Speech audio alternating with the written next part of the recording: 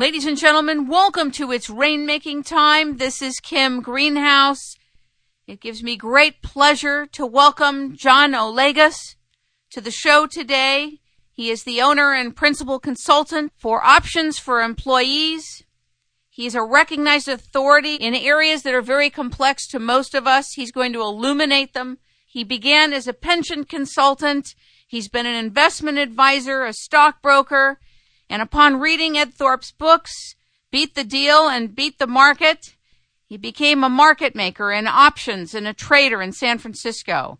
He became involved in employee stock options in 2005. This is a market maker and an experienced professional who understands this entire realm. Ladies and gentlemen, welcome John Olagues to It's Rainmaking Time. Good afternoon. Thank you, Kim, for that very nice introduction, and I'm happy to be here, and I hope we'll have a nice conversation. Well, I'm looking forward to it. Let me tell you how I heard about you. All right. I was at a GATA conference, a Gold Antitrust Action Committee conference several years ago in Washington, D.C., actually in Virginia, and I was having dinner and talking to this gentleman, and he started to talk about you, and the next morning handed me an article by Rob Kirby called A National Disaster. I had never heard anybody who had your kind of experience who talked about the kind of things that you talked about, like the massive buying of puts and the shorting stock in Bear Stearns, about how Bear Stearns stock was artificially collapsed so that insider traders would make billions and J.P. Morgan would be paid $55 billion U.S. tax dollars to shore themselves up and to buy Bear Stearns at bankruptcy prices. I felt that that was uncommon. It's not all of what you're about because you have so much experience, but I thought it would be useful to call upon an inside person who has the training and experience and the knowledge who could bring us into what is happening and to make very clear to us what is the value of having employee stock options in a scenario where we don't really know what the executives are doing anymore, and there's been shenanigans in this area of employee stock options, which I know you're going to talk about all the different sides of it. So please talk about whatever you'd like to share with us right now. All right, Kim. In 1976, I became what they call an options market maker on the Pacific Stock Exchange floor in San Francisco. I did that for 5 years, and what we did was we traded puts and calls.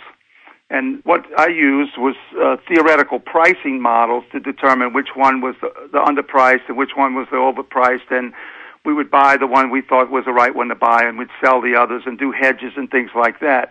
So I did that for 5 years there. Now, that was shortly after the Chicago Board Options Exchange in Chicago started, which was the first secondary market in traded options. That was created in Chicago and started in 1973. And right around that time, there was the creation of the Black-Scholes pricing model, which Myron Scholes and Fisher Black and a fellow by the name of Merton won the Nobel Prize for the Black-Scholes theoretical pricing model. So we were in the beginning there, and I had a little background in math because I had a degree from Tulane, and I had some experience as a stockbroker and a investment advisor. And so I started to be pretty good at trading on the floor, although things were new in those days. And what the facts were is that very few of the traders understood anything about theoretical pricing models, and I and my good friend Blair Hull, we actually started a little company called Options Research where we provided theoretical pricing models to the public and other market makers. But that was started in 76. I stayed there for 4 or 5 years and I hired a few little people, and some of them went up to Chicago. I went up there too because the game was bigger in Chicago. A lot of these market makers got their early stake playing blackjack and following Ed Thorp's Beat the Dealer strategy, and he wrote another book called Beat the Market, so they were all related. And I know I listened to Ed Thorpe on your site, or one of the related sites. Oh, you listened to Scott Patterson, who wrote The Quants? He was one of the people he interviewed. Right. That goes back to 1969 and even maybe a year or two before. So that's a long time ago. But anyway, I went up to Chicago and traded there for a good while. as a market maker trading options, you're right in the midst of things as far as insider trading that takes place, because that's where they go first to cheat with their inside information. They go to the options, okay? Because it used to be the case that when a guy abused the insider trading rules, he might have gone to jail. And there was guys like Boesky and Milken and Levine and people like that in those days, where the SEC found that they were insider trading, arrested them, and threw them in jail. They don't do that anymore, okay? But anyway, I had experience of being on the floor at that time when guys like that were coming in and doing insider trading. I want to bring you back for just a minute because I know you're going to be on a roll right now. First of all, I want you to explain to the public what a market maker does. Well, a market maker stands on the floor. At least in those days, we stood on the floor and made bids and offers for puts and calls. A put is the right to sell the stock, and a call is the right to buy the stock at a specific price throughout a specific period of time. So if I thought the stock was going to go up, I would buy some calls because those were like substitutes for buying the stock.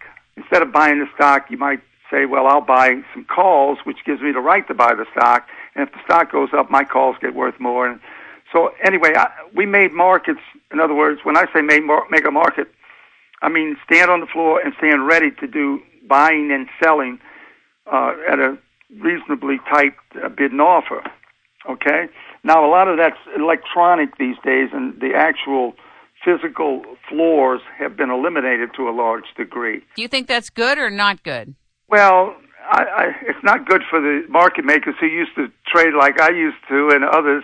We had a chance of making a good bit of money, because now it's dominated by, I call it the Walmarts of the securities industry. They've knocked out of business all the little guys who are market makers, and it's just Goldman, J.P. Morgan, Citigroup, and specialist firms who have billions of dollars and no limit as to how much they can buy or how much they can sell. And they also, in my view, generally trade on inside information, however they get it. What makes a good market maker? Well, I was tall and I could shout loud, and I guess I had a degree in math, so I had a little understanding of statistics and theoretical values and how they create those things, and just some experience in the business, and a guy maybe that had some experience under pressure. Actually, I think I was like the ideal market maker, but I was a little impatient. But anyway, there was times when you could make a lot of money trading as a market maker.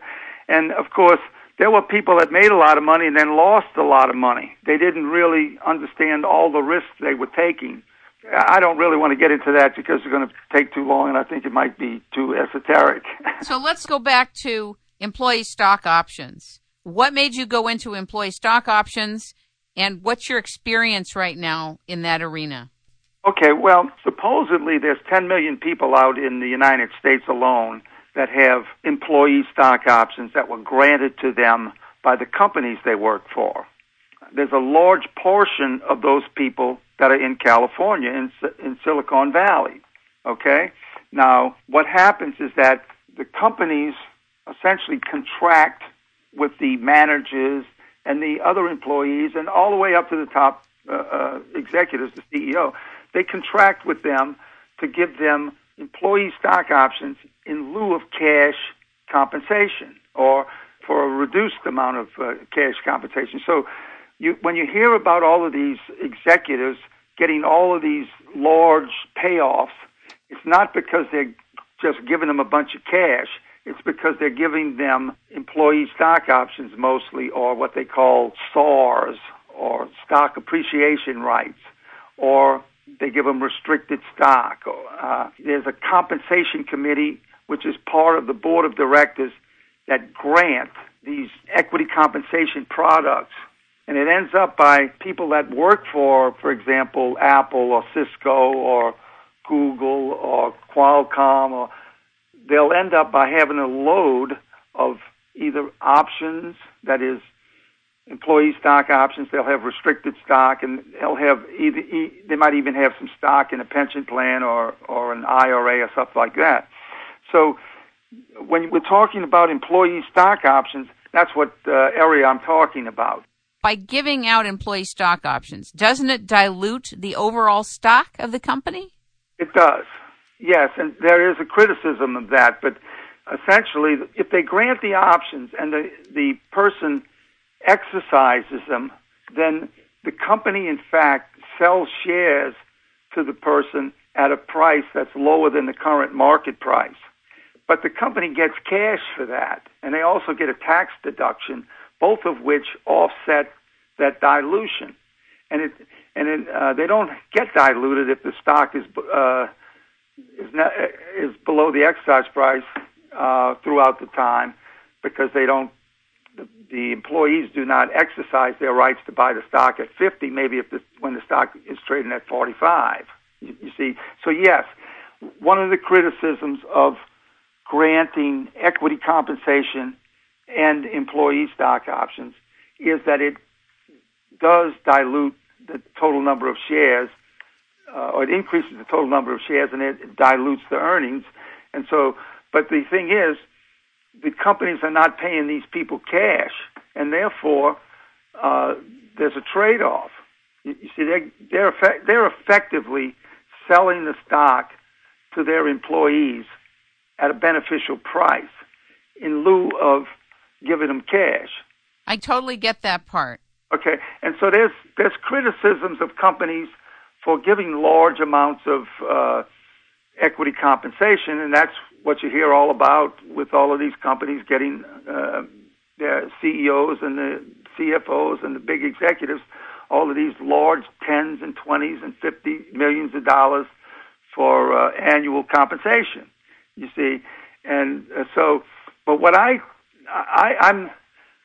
written articles about that, and I made observations of how big some of these payouts are, and you've seen some of those. For example, there were hearings before the Senate committees where guys were being questioned about their compensation, and to me, these guys were outright lying about how much they got, because they diminished the value of those grants in a way which they might be able to defend that if they were put under a subpoena or charged with lying. How's that possible? Isn't whatever's written down what's written down? You either have X amount of stock or you don't? Well, you see, there's a lot of disagreement as to what the options are worth. If you're loaded up with 1 million options to buy the stock at 25 and the stock's trading at 25, well, what is it really worth? Now, there's theoretical pricing models that can tell you what it's worth in the theoretical sense, but these guys can say, well, it's not worth that to me. You see, and so they can say, instead of that being worth $5 million, they'll say it's worth $1 million. And so those guys who testified before Congress, and I'm talking about the CEO of J.P. Morgan and the CEOs of Citigroup, Wells Fargo, Morgan Stanley, they all lied in a big way, because I know how to calculate it, and they have people that know how to calculate it too, but they just figured nobody's going to really question it, okay? But nevertheless, I think generally granting all of these stock appreciation rights or options or restricted stock has been abused. And one of the ways that's in the public domain about the abuses is what they call backdating. Backdating is when they might have had a formal grant of 1 million options to buy the stock at 30, and then a couple of months later the stock goes to 25, and they say, well, let's just change the date to make now today's date the date of the grant. And so, yeah, okay. So they changed the date to 25 when they were really granted at 30. Who would be the one to change that? Well, that would have to be cooperation between the guy who's getting the options and the compensation committee and maybe some lawyers. And a lot of these people were charged with crimes out in San Francisco, and I think the FBI convicted a few people there. And but I think nationwide there was litigation and and criminal charges all over the place. And now, as far as how many, a lot of them were settled, I guess, but that was the most obvious cases of it, and they couldn't really defend doing it. They might have. Some people say, "Well, yeah, we did it. We changed it, but it wasn't illegal." But they charged them with crimes anyway, and some were convicted, and some weren't, and some settled. But there's another way that they do that. You see, the idea is to really extract as much as they can from the company. All right, and they do. They know if they grant options with a lower exercise price. In other words, the lower the exercise price, the better for the guy who is granted the options. In other words, if the stock's trading at 50 and you have the right to buy it at 50 for the next 10 years, well, that's worth a certain amount. But if you have the right to buy it at 40, well, that's worth quite a bit more. So they'd rather get it where they get they are granted the rights to buy the stock at 40 than the right to buy the stock at 50. And so you can see a lot of cases where very large companies now bought the stock or were granted options on the lowest price for the last 5 years. In fact, that happened to J.P. Morgan in 2008, 2009. Now, right at the bottom of the valley, loads of grants of employee stock options were granted to the top executives. Okay, and so, and I'm talking about very low prices, which 2 years later the stocks doubled or even more. You see, so is it just an accident that they were granted these options right at the low? Well, it's harder to prove that they manipulated the stock down to accommodate the grants of these big executives than it is to catch them doing backdating. So they do that more than they. Okay, but I'm just talking about my observations. I don't have any real activity relative to that other than writing a couple of articles. And also, but there are some people who watch the previous times that these options are granted.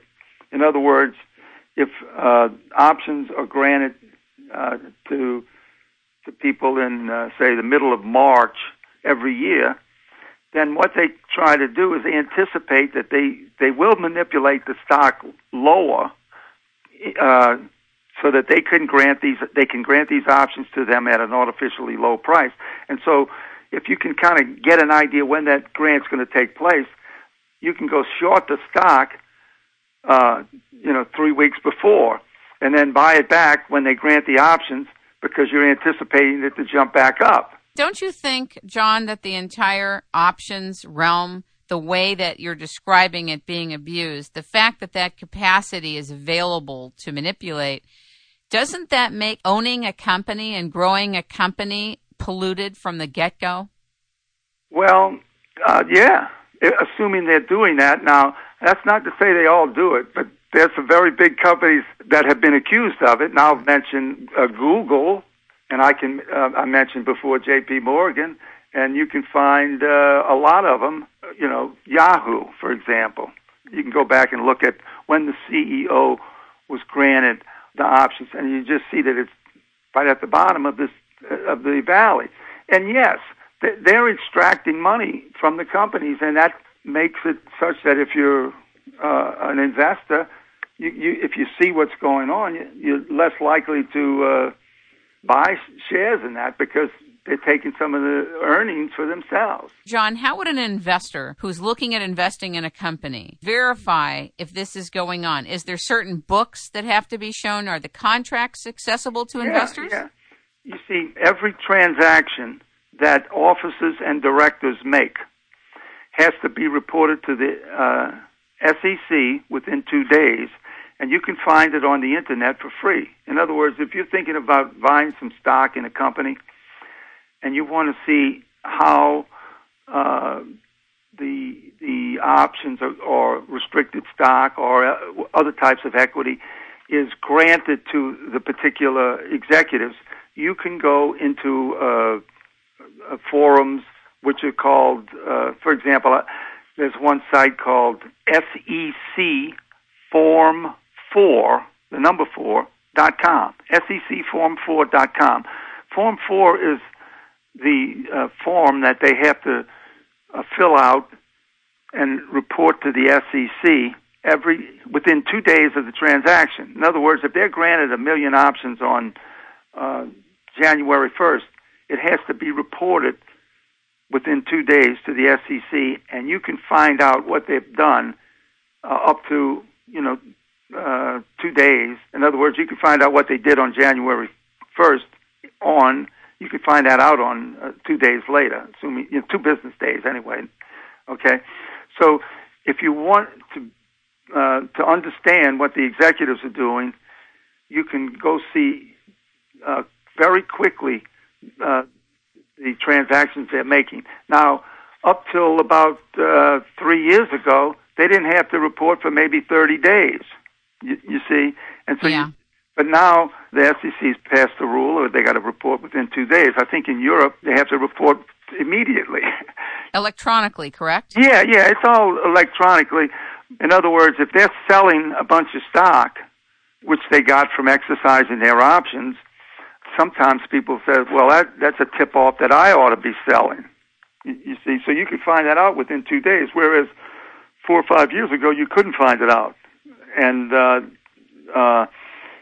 some people put a lot of faith in trying to do their timing about buying and selling, about observing what the executives are doing. You see, and I think that there's some sharp people that are doing that are using that as a technique to try to improve the results. You see, and it all depends on whether it's kind of like trying to watch a cheat and see how he's cheating and betting on how he's betting. That means you would need to be following the overall strategy, too, because you need to be watching it constantly. But the thing is, doesn't it put the executives in a different business than the company they're supposedly stewarding? It puts them in a different business. And even though they say, or the buzz is about stock options allegedly align the interest of the executive with the shareholders, it's not true at all, is it? Well, it is. And I'm not saying that guys that have a bunch of equity in the stock, whether it's employee stock options or restricted stock, I'm not saying that they're not aligned. And if you do, in fact, have a lot of stock, you are aligned. But they're trying to minimize the risk and maximize the gain for themselves, you see, while being aligned. And, of course, they're being able to make a lot of money requires that the stock move up quite a bit, okay? And sometimes they might take upon more risky projects than they would otherwise, or somehow they might manipulate sales and earnings figures to make it look better so that they can now sell their stock because they know they play in the game. And I think Angelo Mazzillo from Countrywide was accused of that, and I think he settled with the SEC for $100 million or so. So, there are people.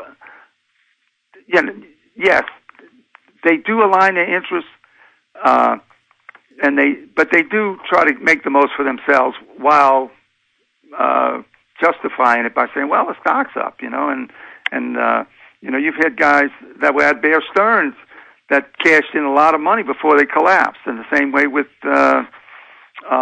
Merrill, and the same way with Lehman Brothers. This guy, Richard Bull, supposedly, I remember before Congress they were accusing him of having made $450 million, and he had to correct the guy, the senator or the House of Representatives guy, and saying, I didn't make $400 million, I made $350 million.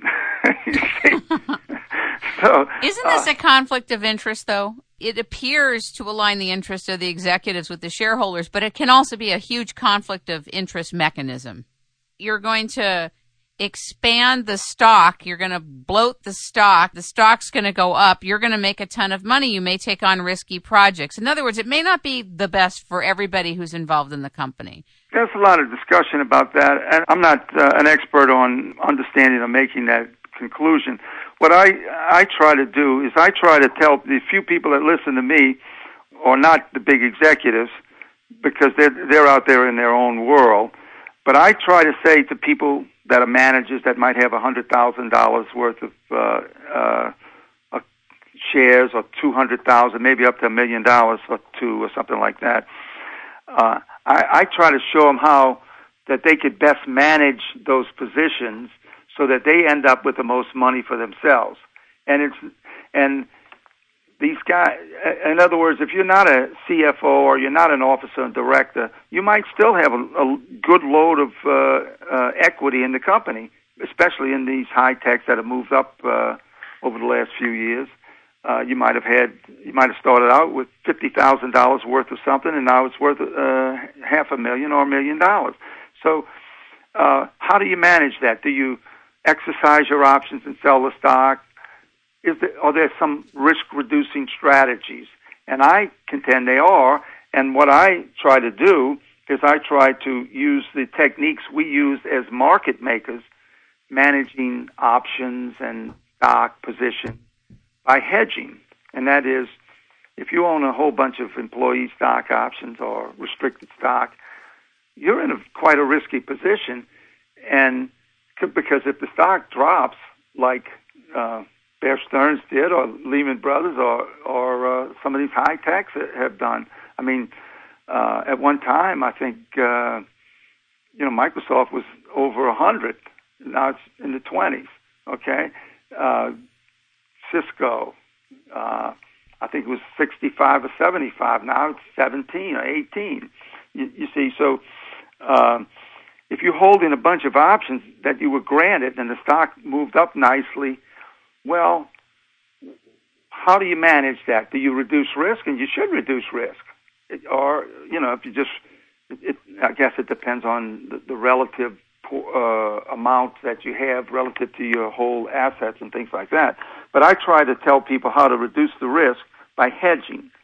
And that is going and selling calls and buying puts and picking out the most appropriate one for a lot of reasons.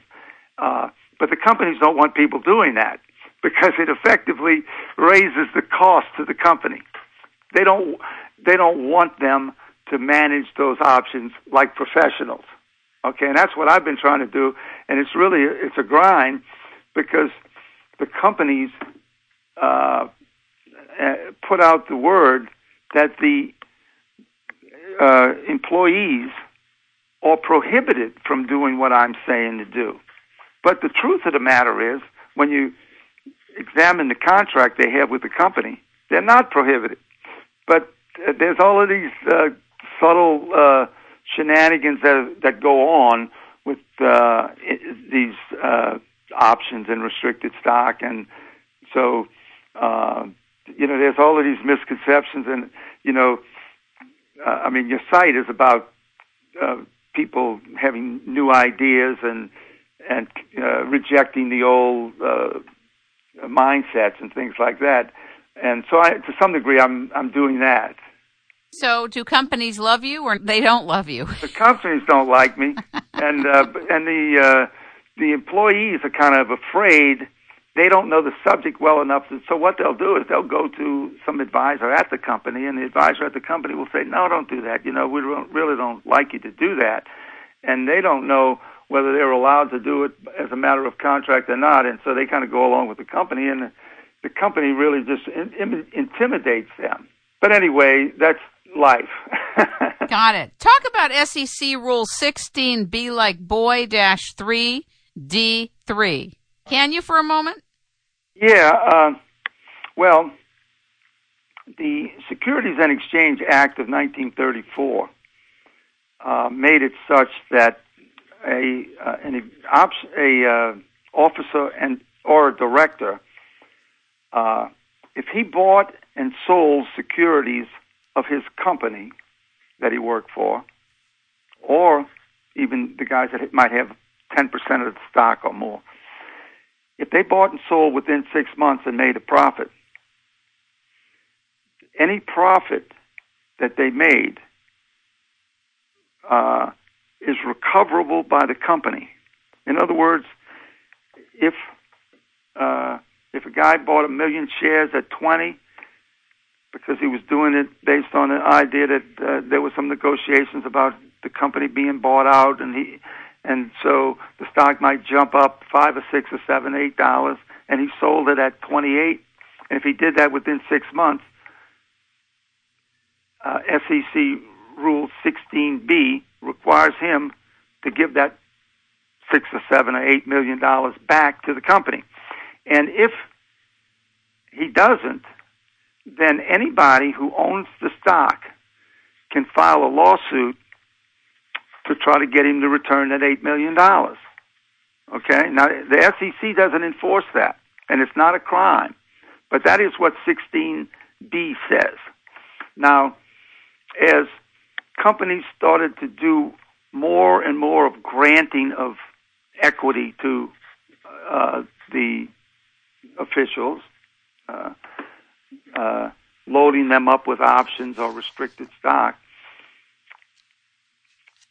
they want to grant them the options opportunistically, and then, maybe right after that the stock jumps up. He might have options that he was granted maybe 2 years ago, or he had some restricted stock. And so, according to my reading of the law, is that if he was granted options and then he sold the stock that he had from years ago within 6 months, then the profit he made there is returnable to the company too. Okay? Now, again, if the company doesn't make him give up the money, anybody who owns some stock can go sue him and force him to give up the money. Now, the SEC passed a rule, which is 16B3, where they gave exemptions to companies that the grants that are given from the company to the employee is not considered subject to the SEC, the statute, that is the Securities and Exchange Act of 1934, Section 16B, prohibits the buying and selling in 6 months. But the SEC accommodated these options grants and these other type of equity grants by passing Rule 16B3, which exempts grants from being part of the 6 month prohibition. So it nullified it, really. That's exactly what it did. It nullified the statute, and the SEC can't do that. Okay? Now, Terry Semel, who formerly was the CEO of Warner Communications for 28 years, I think in 2001 he became the CEO of Yahoo. And he was granted a bunch of options, which I think my calculations were that it was worth $100 million as a bonus to come work. Okay? And he got it after the stock went down. They gave him a bunch more options, and then they went down some more. They gave him a bunch more, and finally it went up a bunch. And he took away about $450 million from Yahoo. Okay, and I think that about $50 million of it was in violation of Section 16B of the Securities and Exchange Act of 1934. And I tried to get him to give it back. Okay. How'd you do that? I filed a lawsuit against him, and I bought some shares of Yahoo. I bought 100 shares and sued him for $50 million, and tried to get him to give the $50 million back. I did it right there in federal court in San Francisco. They actually made me a little offer, which was small at the time, and I rejected it. And so Morrison and Forrester, which is one of the largest securities firm in the Bay Area, perhaps the biggest, they had their best securities lawyer against me. I couldn't find a lawyer. I couldn't find a lawyer to do it because they were all afraid to be perceived as challenging the CEO of a big operation in the Bay Area. Okay? And so I had to do it myself. And so that's why I learned a little bit about 16b and talk about it. But just like you said, you thought that the 16b3 nullified the statute, and I made the exact same point. And you see, and so the judge dismissed me by saying that the SEC rule worked to give him an exemption from doing this, and so I filed an appeal to the Ninth Circuit, and the Ninth Circuit stated that the granting of options, because they have a compensation committee who's supposed to be working on the behalf of the stockholders, makes it such that the likelihood of an abuse of the grant of options make it such that the SEC is justified in giving them an exemption. And I told the Ninth Circuit that I probably traded more options than anybody, and I know that that idea is absurd, that the compensation committee, acting as a representative of the stockholders, is going to make it such that the likelihood of abuse is going to be great. And I said you see, if he'd have bought the options at the CBOE and then sold the stock, then he would have come under the purview of 16B. But since he was granted millions of options, I think it was 2.9 million shares, and he was, in other words, the company itself granted it to him. They could have never he could have never bought that many options if he went to the options floor, because they would have faded him, and they'd have bought other options, they'd have started buying the stock and everything else. You see, and but anyway, I spent a lot of time on that one. But you were right, what you said, that it sounded like the SEC nullified the law, and that's exactly what I said. And the Ninth Circuit said, no, they didn't. Subsequent to that, we had these obvious abuses that have come out about the backdating, and you have abuse, which is a little harder to detect by them manipulating the stock down and granting the options, you see. And so there's a lot of shenanigans that have gone on with these equity grants. Isn't part of identifying what's going on looking into the timing of the calls and the puts? You mean the ones that are traded on the exchange? Yes. Well, it's part of the equation. When I was trading as a market maker, when you saw large orders coming in there to buy or sell, you had to be suspicious, because that was often the case where they'd go to front run, as we say, the news or the event. In other words, if there was going to be a takeover, they would be front running that by not buying the stock but buying the options ahead of time. And so there's only a certain amount of options that will be sold by the market makers until they go start buying the stock, because they got to protect themselves against being put in the trap. You see? Yes. So the first point at which the indication of something's up is indicated is in the options. And so some people might think that, well, we look for volume transactions in the options, and we'll try to use that as our evidence that the stock's going to go up. And so they'll just go buy the stock by looking at the volumes in the the options, and that has some merit. That's a way that people might trade.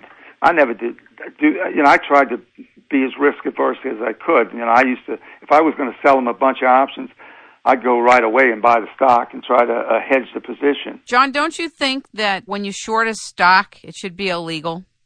And explain what it is. Shorting stock involves, well, there's two ways. One, all right, a short sale of the stock involves a person who, for whatever reason, he wants to make a bet that the stock is going to go down, okay? And so what he does, he might sell all the stock he owns, or if he sold all the stock, then he wants to get where he is actually in a position to make a profit if the stock goes down. So what he'll do is he'll go borrow somebody's stock that does have the stock, and he will sell that share or those shares to the public. And whoever buys it will buy it from you, and you deliver the shares that you borrowed from somebody else. Okay, so what happens is that if the stock is 50 when you make the short sale and the stock goes to 45, you in fact sold some 1,000 shares perhaps of that you borrowed at 50, and you sold it at 50, and now if it's at 45, you buy it back, and now you just deliver the shares back to the person you borrowed them from, okay? So you'd make 5 points. I wonder why they wouldn't get anything. Well, just because you borrowed it, I mean, it's so bizarre, isn't it? Well, you're borrowing something you don't even own. Well, that's a regular way short sale, and it happens all the time, okay? But now, what has gotten the criticism over the last years is what they call naked short selling. Okay, now naked short selling is when you make that short sale of that 1,000 shares or 10,000 shares, or when these guys are trading on inside information, they're doing large trades. Okay, so if you shorted that 10,000 shares at 50, and you might have been looking for somebody to lend it to you, and there's nobody around that's lent it because they all lent it out to other guys. Okay, and so if you short it without borrowing it, then you don't deliver to the buyer, and he's waiting for you to buy to receive delivery, perhaps. But all of this stuff is done in back doors at the firms, and they don't care too much about the fact that the guy didn't receive delivery. They might get excited about the fact that I didn't deliver. Okay, but anyway, if you make the short sale, which is a bet the stock's going to go down, and you do not borrow, that is what they call naked short selling. And that's what all the commotion was about, preventing people from shorting the financials about 2 years ago. And, the blame for the collapse of Lehman Brothers and Bear Stearns was partly or substantially put on the naked short sellers. Now, who is allowed to make naked short sales? Well, you and I are not allowed. I mean, if I wanted to go short a stock and I can't borrow it, they're not going to let me short it. So who's allowed? The market makers are allowed. The options market makers are allowed under the law to make naked short sales. Now, who are the market makers these days? Well, it's not like little guys like me or even Blair or other individuals or little small groups. It's large operations like Goldman Sachs, Citigroup, and hedge funds that have billions of dollars, okay? So those are the ones who have an exemption to the naked short sale rule. And they're the ones, if there was naked short sales taking place, then they're the ones who did it, okay? Now, another form of naked short selling is a buying of a put. If you buy a put, you're effectively making a bet the stock's going to go down. Now, so you didn't borrow any stock from somebody if you bought a put, you see. So I wrote a couple of articles about how buying a put is similar to making a naked short sale, and people say, "Oh, no, you're wrong." And I said, "Look, man, I traded a lot of options as a member of the Pacific and the CBOE, and I know there's not much difference from buying a put and shorting the stock, and naked short selling the stock." So, but anyway, there was a lot of talk about Bear Stearns and Lehman Brothers being collapsed by a cabal of naked short sellers and guys who were rumor mongers, who were putting out rumors about Bear Stearns being in trouble, and the naked short sellers working with them, and they just hit the stock in big numbers, and then they put out more bad stuff, and it eventually caused a run on Bear Stearns, and nobody would lend them any money, and it collapsed them overnight. That is the story. That's the official story as to what collapsed Bear Stearns, and similarly, Lehman Brothers, although Lehman Brothers didn't collapse as fast as Bear Stearns. Okay? Now, I think that whole scenario is just a boogeyman. You see, whenever they pull off these events, in my view, like 9/11 and the Kennedy assassination, they all have a boogeyman out there already, because they have to be able to blame it on somebody real quick, because the people are going to say, "Well, who did it?" And it might be the government, or it might be some bankers. So they have boogeymans ready. And so, in my view, the naked short sellers, together with the rumor mongers, were the naked short seller, were the boogeyman in the takedown of Bear Stearns and Lehman Brothers. Okay, and so, you have this fellow by the name of Patrick Byrne. Patrick Byrne was. It still is, apparently. I'm not really following it. But he's the CEO of a company called Overstock. Now, he seems like a nice fellow, I think he's got a degree in philosophy from some university, so it can't be that bad if you've got a degree, a PhD maybe, in philosophy. So he claimed that his company was the target of some of these naked short sellers who ganged up on him and unjustifiably knocked his stock down, because they were doing naked short sellers, and they were together with these rumor mongers led up by a guy out of Arizona called Carl Bettis of Gradient Analytics. Now, I've talked to Carl Bettis, and I think he's a victim of being charged, not being charged, but being claimed that he was part of a cabal that took down several stocks and this and that. And incidentally, to show you what a small world it is, Overstock sued Carl Bettis and another outfit in Marin County, in Marin County Superior Court. I don't know if you know where Marin County Superior Court is. Sure do. You do? Yes. Yeah, it's a Frank Lloyd Wright building, right in the city civic center. Okay? I've had some dealings with the Marin County Superior Court myself, because I used to live in Mill Valley. And Mill Valley is very pretty. Yeah, I lived there when I was trading as a market maker in San Francisco. I lived there, and I lived in Sausalito a little bit, and I actually built houses after I quit trading in 1984. But nevertheless, Overstock sued some people in Marin County Superior Court. And the defendants were defending themselves, and it looked like it was going along pretty good. But somehow, the Attorney General for the state of California filed an amicus curiae brief. What does that mean? Well, amicus curiae means friend of the court. Okay?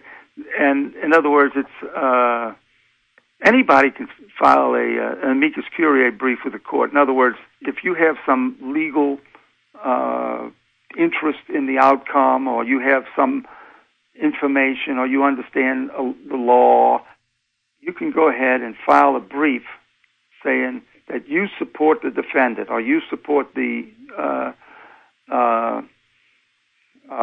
plaintiff in a particular case. Now, somehow, the Attorney General for the state of California, I think it was Mr. Brown, or not sure, but they filed an amicus curiae brief in this case on behalf of Overstock. And I'm saying to myself, now I know Mr. Brown is not that too interested in some victims that might have been accused of something unfairly, and the rumor mongers and the naked short sellers took him. You know, to me, somebody put some political pressure on Brown to give these guys an amicus curiae brief from the Attorney General. And whenever you have substantial elements of the government giving you a amicus curiae brief against you or on your behalf, it helps you a whole lot, because the court will give a lot of deference to the Attorney General of the state of California if they're saying, well, we support this view, and this, it's kind of like I tried to get the SEC to file an amicus curiae brief on my behalf when I filed this lawsuit against Mr. Semmel, saying this and that, and they wouldn't do it. You see, but and I figured there was a little chance that I would get them, but nevertheless, that case was settled, where Overstock won, and so he got a victory promoting this idea that gradient analytics was part of a systematic naked short selling operation together with rumor mongers. But Mr. Byrne from Overstock had a blog where they were all promoting themselves about being wonderful defenders of the small companies and trying to stop these naked short sellers who were bringing down American capitalism. So contextually, back to the boogeyman, the whole point of you sharing this was you were talking about there's always a boogeyman somewhere. So what do you think brought down Lehman and Bear Stearns? I think, and I'm not alone on this, I think that it was a conspiracy to bring down Bear Stearns and to eliminate the competition for Goldman and J.P. Morgan. And I think they got short the stock, okay, naked or some other kind of way, and they were long puts.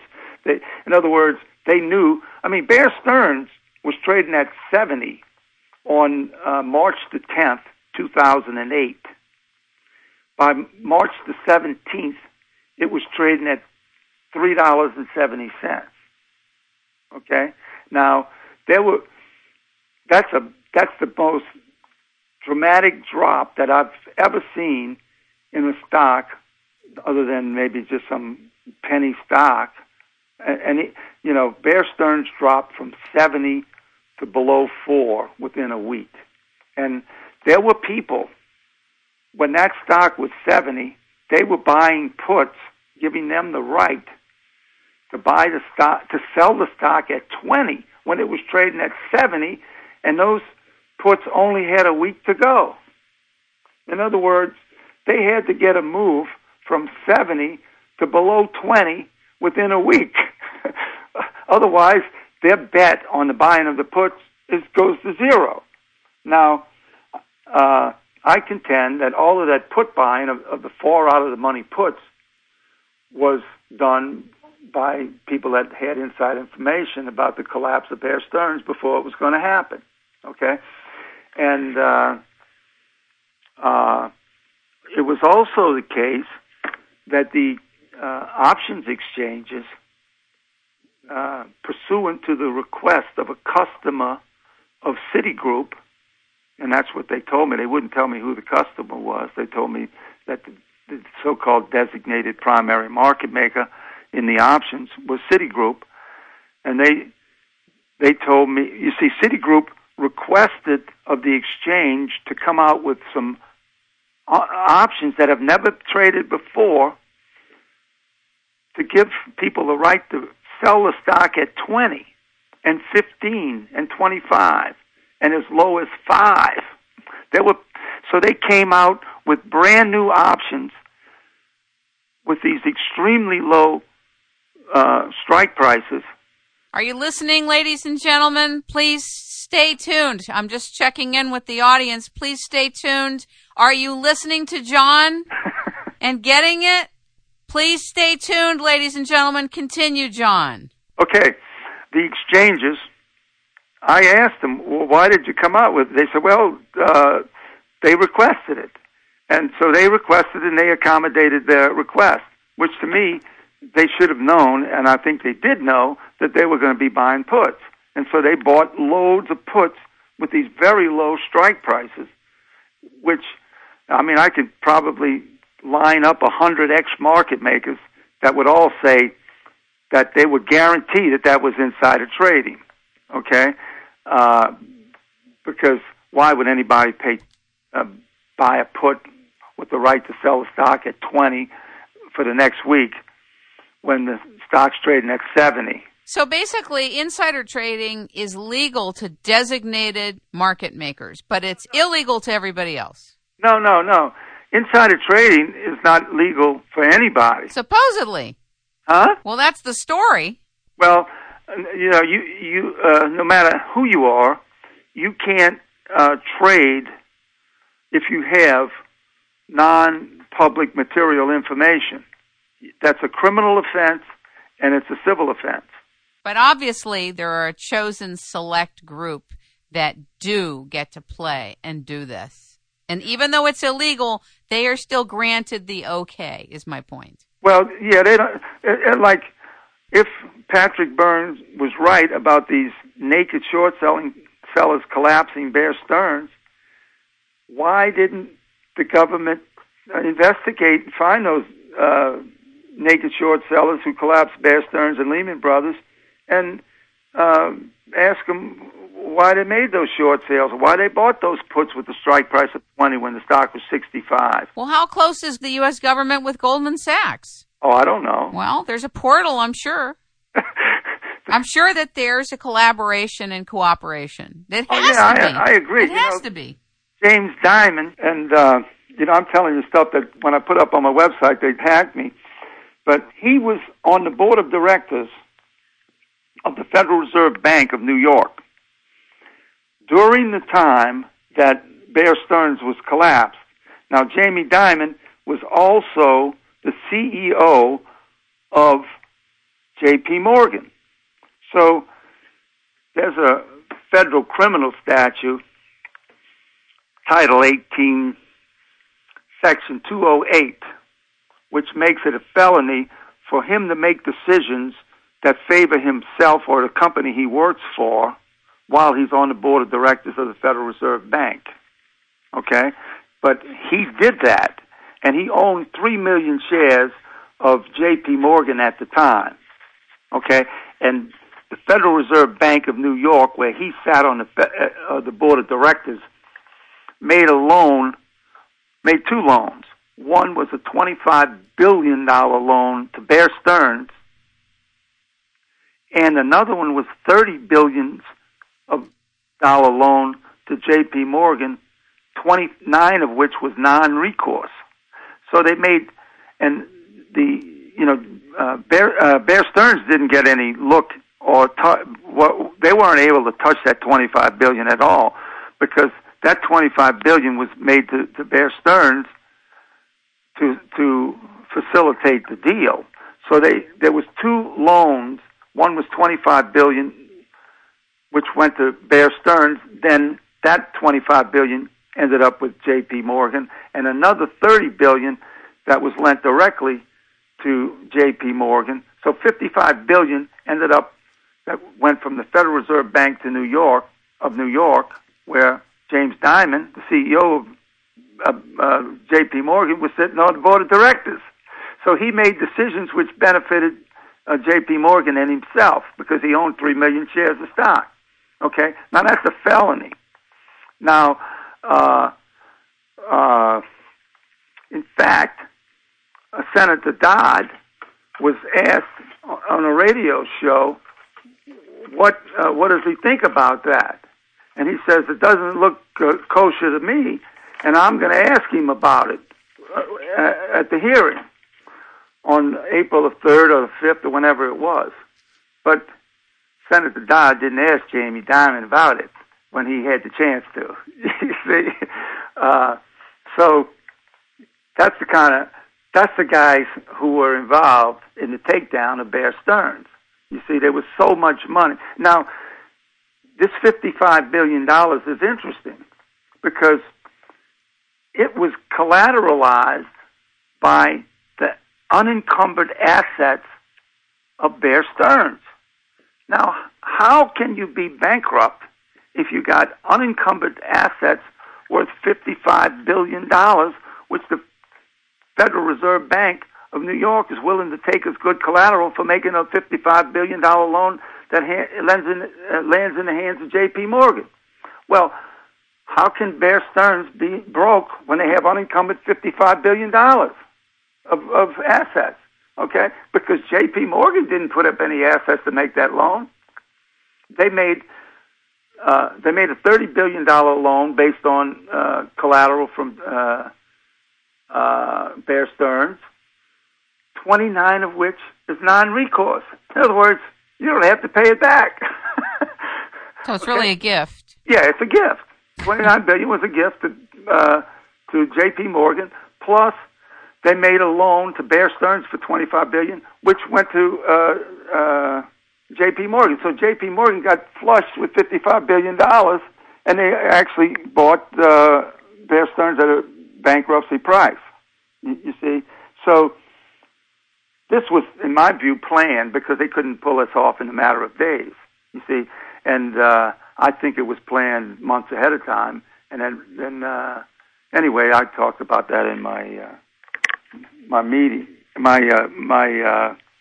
article. I wrote that article, and that article I kind of updated it a little bit from what I sent you. You mean it's called Bear Stearns Buyout, 100% fraud? Yeah, that's right. That went all over the world. It was I saw it translated into about 6 different languages. You should download this, everybody listening. Download that article and go to optionsforemployees.com. Now, John. Yeah. How many trades a day did you used to make, roughly? When I was trading as a market maker in Chicago, I was trading about 100 trades a day, which averaged about 30 contracts. So I was trading like 3,000 contracts a day. And for that was probably when I was in Chicago, maybe a little less at other times. But I probably traded more options in more diverse situations at that time than anybody. But again, that goes way back. But those were the days when it was easy to make money, and as an individual with not too much cash yourself. Whereas nowadays you're playing against guys that have tens of billions of dollars, and they can do what they want. Do you miss it? Well, I miss it. I miss the money, but it's a lot of tough work, and it's not there now. There was days I thought I could always come back and be a market maker and pick up the same money, but it's not there anymore. And there's a lot of real, people who made good money in those days can't do it now because of it's just highly efficient. And some people think there's a good bit of insider trading taking place. They're very careful to disguise their insider trading. You see, before options were created back in 1973, before the secondary market in options was created, and before the build-up of all the volume they have now, insiders to make a big hit had to get a big move on the stock. In other words, if you knew something was going to happen, whether they were going to have good earnings and the stock was going to go from 31 to 33, well, that's not that big a deal, okay? Whereas nowadays, you have all of these options out there. They can make a lot of money even if the stocks don't move at all. How's that possible? What they do is they sell what they call straddles, or we call them premium sellers. They sell puts and calls, and if the stock just sits there, the value of those things erode over time. And they can make money even when they know the stock is just going to sit there. And so the whole expansion and proliferation of options, that is, these listed options, provides a vehicle where insider traders can exploit a lot greater than it used to be, say, 40 years ago, okay, when you didn't have listed traded options. And so, in other words, if you're a market maker now with billions of dollars, and you're tied in with Goldman or Morgan Stanley or Citigroup or Merrill or whatever, most of those investment bankers have a good rapport with the CEOs and the CFOs of the companies that they're investment bankers for. And they're not going to, the CEO and the CFO, they're not going to develop something that they're going to announce without the investment banker to know ahead of time. Okay? And so if they know that there's nothing in the works for the next 3 months, and there's, nothing's really going to happen to the company because, earnings are about expected and, this and that. We don't see any real movement in the stock. Well, if that's the case, they tell that to the investment bankers and they're market makers, and they go sell a premium. In other words, they make money by trading on that inside information, and the stock doesn't even move. You see? Now, on the other hand, if they have under negotiations of where there's going to be a buyout, the stock's going to jump from 30 to 45 or something like that, what they'll do is they'll go take off their short puts and their short calls and their and get away from that position that was dependent upon making money was dependent upon not getting a big move. Okay, so they just take that away and they go ahead and maybe reverse it a little bit by buying puts and buying calls, where now they'll make a profit if they get a big move. Okay, so you have a lot of in my view, a lot of cheating like that goes on. It's really hard to detect, and the SEC, they're not going to go after. So even with the detection, there's not much in the way of enforcement or interest in that area. Right. I think that that's the nature of the game right now, and there's a lot of interest in trading options, and brokerage firms are out there promoting options and strategies to do this and that. But most of those people that are listening to them that are not the insiders and not the market makers, they're losing money because it's just a big gambling game, and you're playing against guys where the game is fixed. There's a lot of difficult and traumatic challenges going on around the world in geology, with weather, with infrastructure. Japan is an example. Yeah. It's so interesting how something starts in one place, but it's connected to something else, and then it affects something else. It's like a chain reaction of negativity. So there's got to be people poised in disaster trading, buying puts and shorting stocks. Don't you think? That very well may be. I really don't know how to find that out. But there's got to be. You have provided this depth of insight into what goes on and the triggers and how you can detect it and where enforceability is and isn't. So there's got to be people that are poised, that have the knowledge that you do, but are misusing the access, the information, and their position to make money in disasters. As far as what they're doing right now, you don't know, because it's like, why is the stock market going up in the face of the disasters, and the unemployment? Maybe it's not an organic organism anymore. Maybe it was never organic. Maybe the whole stock market is a synthetic organism, and therefore there are all kinds of synthetic efforts that can be made and causal agents that can come in to make things different than the way, let's say, companies are organically. It's not a true representation of what's going on, is my point. Oh, yeah, I agree. I think it's artificially propped up. Exactly. I think the Federal Reserve Bank or the Treasury probably owns more stock than anybody, you see. And I think that they are artificially buying stock to try to save the game, and keep the game going and keep the people hooked. Yeah, because to me, I wouldn't own any stocks. I don't own any stocks. I mean, I'm trying to tell people how to reduce risk in a very efficient way.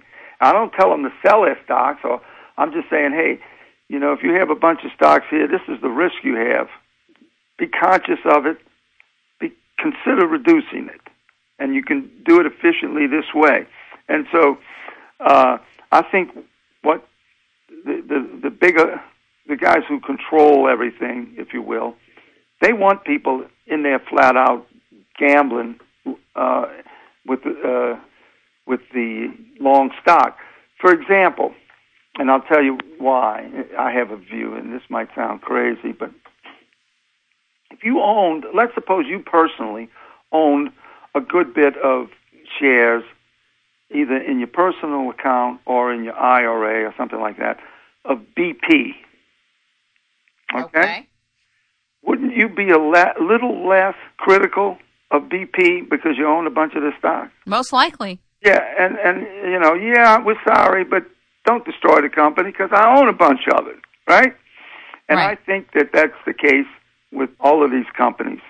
Walmart puts, how many small retailers that Walmart put out of business? But if you, and if you're a fan of small businesses, you've got to be critical of Walmart. But if you own Walmart, well, then you can't be too critical because you're making some money off of it. You see, in the same way with the drug companies. Merck backs the lab. And companies that own nuclear power plants. It's all owned by mom and pops and pension plans, and now they got them all owning employee stock options. You see, it's like with this employee stock options, it's like the company has replaced the family. Pretty heavy. Yeah, heavy. And I think that's really what's going on, and because I don't think that anything that's done of a major nature has not been tested out as far as the impact. In other words, if they decide to promote something like this phenomena of equity compensation and employee stock options, it's not just in Silicon Valley. It's all over the world. Now, I don't think that phenomena is so beneficial to the employees and the companies to make it all over the world. I think it's being promoted for a larger reason. And it's to make there's a movie out there called Brave New World, which is based on Huxley's book, which I think that's what we're coming to. I have a question for you about an example of a stock dropping massively when the publicity came out that Steve Jobs was ill. Yeah. I think it was a year ago or a year and a half ago. I don't remember the exact time frame, but somewhere around there. the stock dropped 100 points. And it's a strange question, but who benefits from inducing a panic in what's going on with the company and the stock? Well, if you were short and the stock drops 100 points, then that's, you're going to benefit. By the way, I love Apple, and I'm not accusing them of anything, but I just wanted to ask you, I remember when that happened, and I said, wow, it was pretty profound, and yet great products, great leadership, incredible innovation, and people got scared so quickly. Well, I think the stock is one of the best performers over the last few years. I think it's 330 now. I think it was 360 a few days ago. And in March of 2009, I think it was less than 100. So I think the price of the stock reflects the quality of the company and the success. And but an event like that, I think that the information that's coming out is coming out, and I don't think they're artificially releasing it. I don't think that either. I just wanted to ask you about an example of the release of that information a year to a year and a half ago, and it really woke me up about how much a stock price can change by perception. That it's artificial. It's about perception. It's still a great company, still a great leader, still a great entrepreneur. You know what I'm saying? But the perception is, oh my God. Oh yeah, that's right. And I haven't followed Apple that much. I actually wrote a couple of articles about it. For if people had employee stock options for Apple, and they were faced with either to exercise the employee stock options and sell the stock or hedge them. And I said they should hedge them, and compared that to the other strategies that people say that they. That's why I'm at least familiar with the stock. But as far as I'm not out there trying to analyze the fundamentals. I don't even know what the earnings are. I understand. Do you think that in the years to come, from now into the future, that more CEOs and CFOs and principals in a company are going to want to try new models of setting up employee stock options? Are you interested in setting up new models? Do you think there's new hybrids or better ways to create opportunity for employees? Actually, I'm working on an article, or it's a business method, and where they modify the traditional employee stock options a little bit, making it such that the grantees, that is the employee or the sometimes consultants, have a few extra choices as to how they settle their employee stock options rather than just the one way, because the way they've set it up, and I guess it's worked pretty good for them, but it makes it difficult for the manager, who might have a couple of 100,000 or 300,000, 400,000 of options, how to best manage that. His choices are limited right now. And I proposed just recently, and I haven't even finished writing it up. I'm working on it with this other fellow who's a professor at the University of Alabama, where I call it multiple choice employee stock options. And it gives the employee that has the options a choice of receiving the full amount of stock, or having, upon exercise, receiving less than the full amount and getting some extra options, making it easier for him to manage the positions and without raising the cost to the company. God, that would be a great problem to solve. Well, I think I solved it. It's just a matter of whether I can get companies to be interested in that. I think it's like anything, John. You get it started, you get a couple of great companies to cooperate and to utilize it, and it starts a new wave.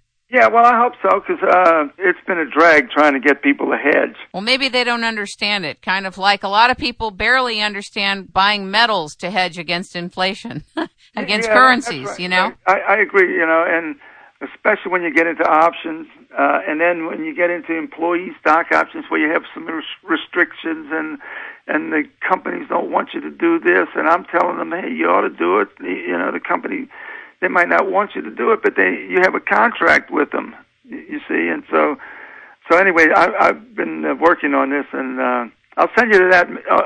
Send you some more on that as we finish the fine points of it. Maybe we'll have another discussion. That would be great. Well, listen, I've so much appreciated you being on the show today and taking your time to illuminate what's going on and your background and to share the insights that you've gleaned over the years. And don't be discouraged. You're working on new things, and we really appreciate you being here.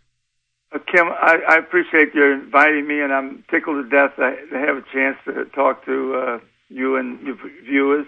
And I'm sure they're a good lot because I see some of the other people that have presented themselves. Thank you so much. Ladies and gentlemen, we have been talking with, learning from, and listening to John Olagues, the owner and principal consultant for Truth in Options. And you can reach him by going to optionsforemployees.com. We hope that you'll join us at another time, and thank you so much.